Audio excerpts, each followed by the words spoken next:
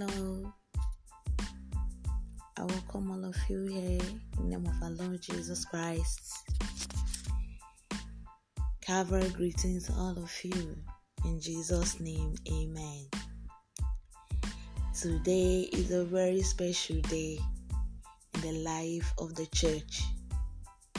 Today, the Holy Mother Church celebrates the feast of a great saint, Padre Pio of Pietrelcina. He is a Stigmata and a saint.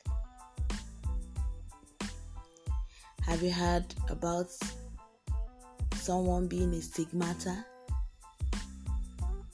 It means that Christ imprinted on him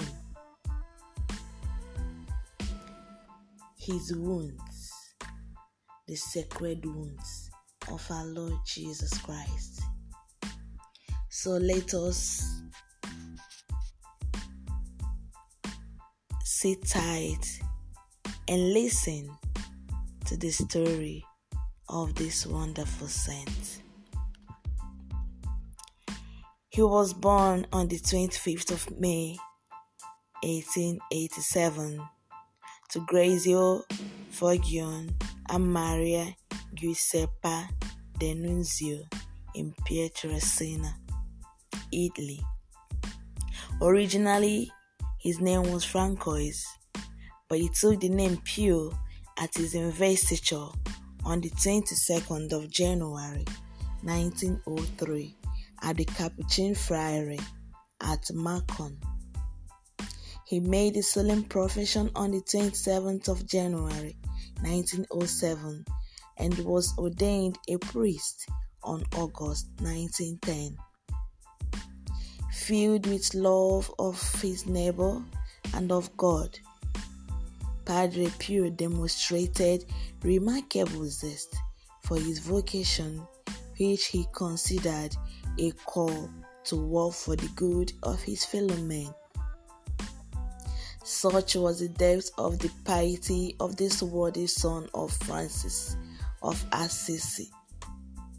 As early as 1910, the Lord singled him out for that most significant of graces, the Stigmata, a representation of his wounds. However, not until the 20th of September 1918 that the visible scars of these wounds were finally imprinted on his person as San Giovanni Rotondo. Padre Pio was a man of deep piety, prayer, and prudence. The special mission that characterized his life as a priest manifested itself in numerous ways. The special charism he had for spiritual direction and sacramental reconciliation, at which he spent long hours daily, helped bring the touch of God's forgiving love into the aching heart of suffering, sinful humanity. St Padre Pio was a great confessor. Anybody that goes for him to confess his sins, that person can never be the same again. Because after the confession, God takes over the heart of the person, and that person experiences a great conversion in his or her life.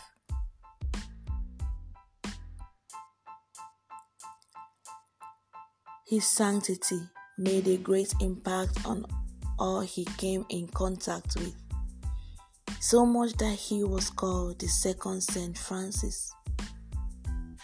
But it was his awe-inspiring manner of celebrating the Eucharist that could be best considered the pinnacle of his apostolic activity. Padre Pio was widely believed to have been the recipient of numerous mystical experiences, such as visits from our Blessed Mother. Bilocation means that he could be seen in two different places at one and the same time.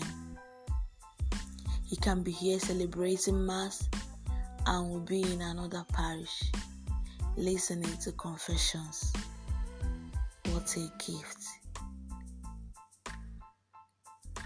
He also communicates with angels. He also has the grace of prophecy and healing.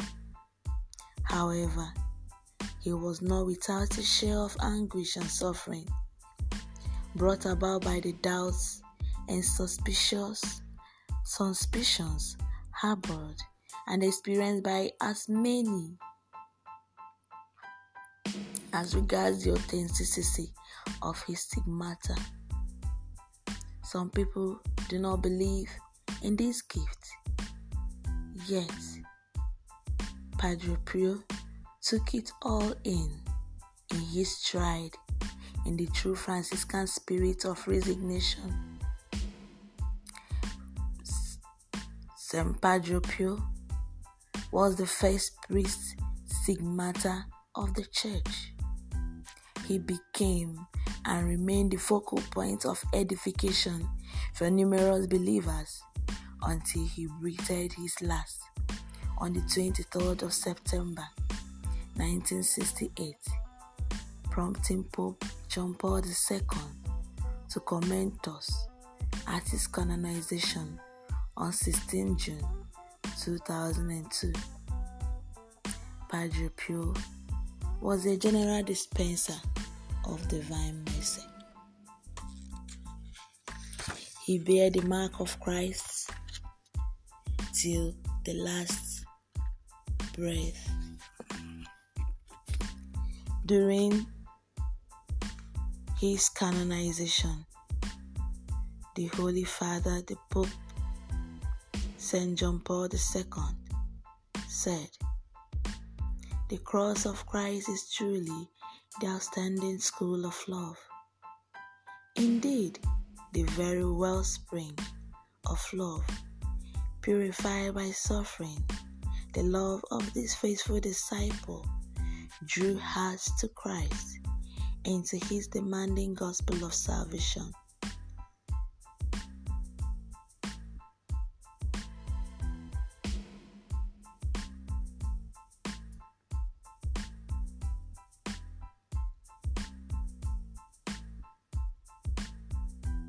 Indeed, the actual beatification of Pope Padre Pio could very well have been considered complete in the purification he underwent in that outstanding school of love, the cross, a purification that brought people and the good news closer to each other than ever before." May God give us the grace to follow his footsteps in living our life on earth. All this we pray through Christ our Lord.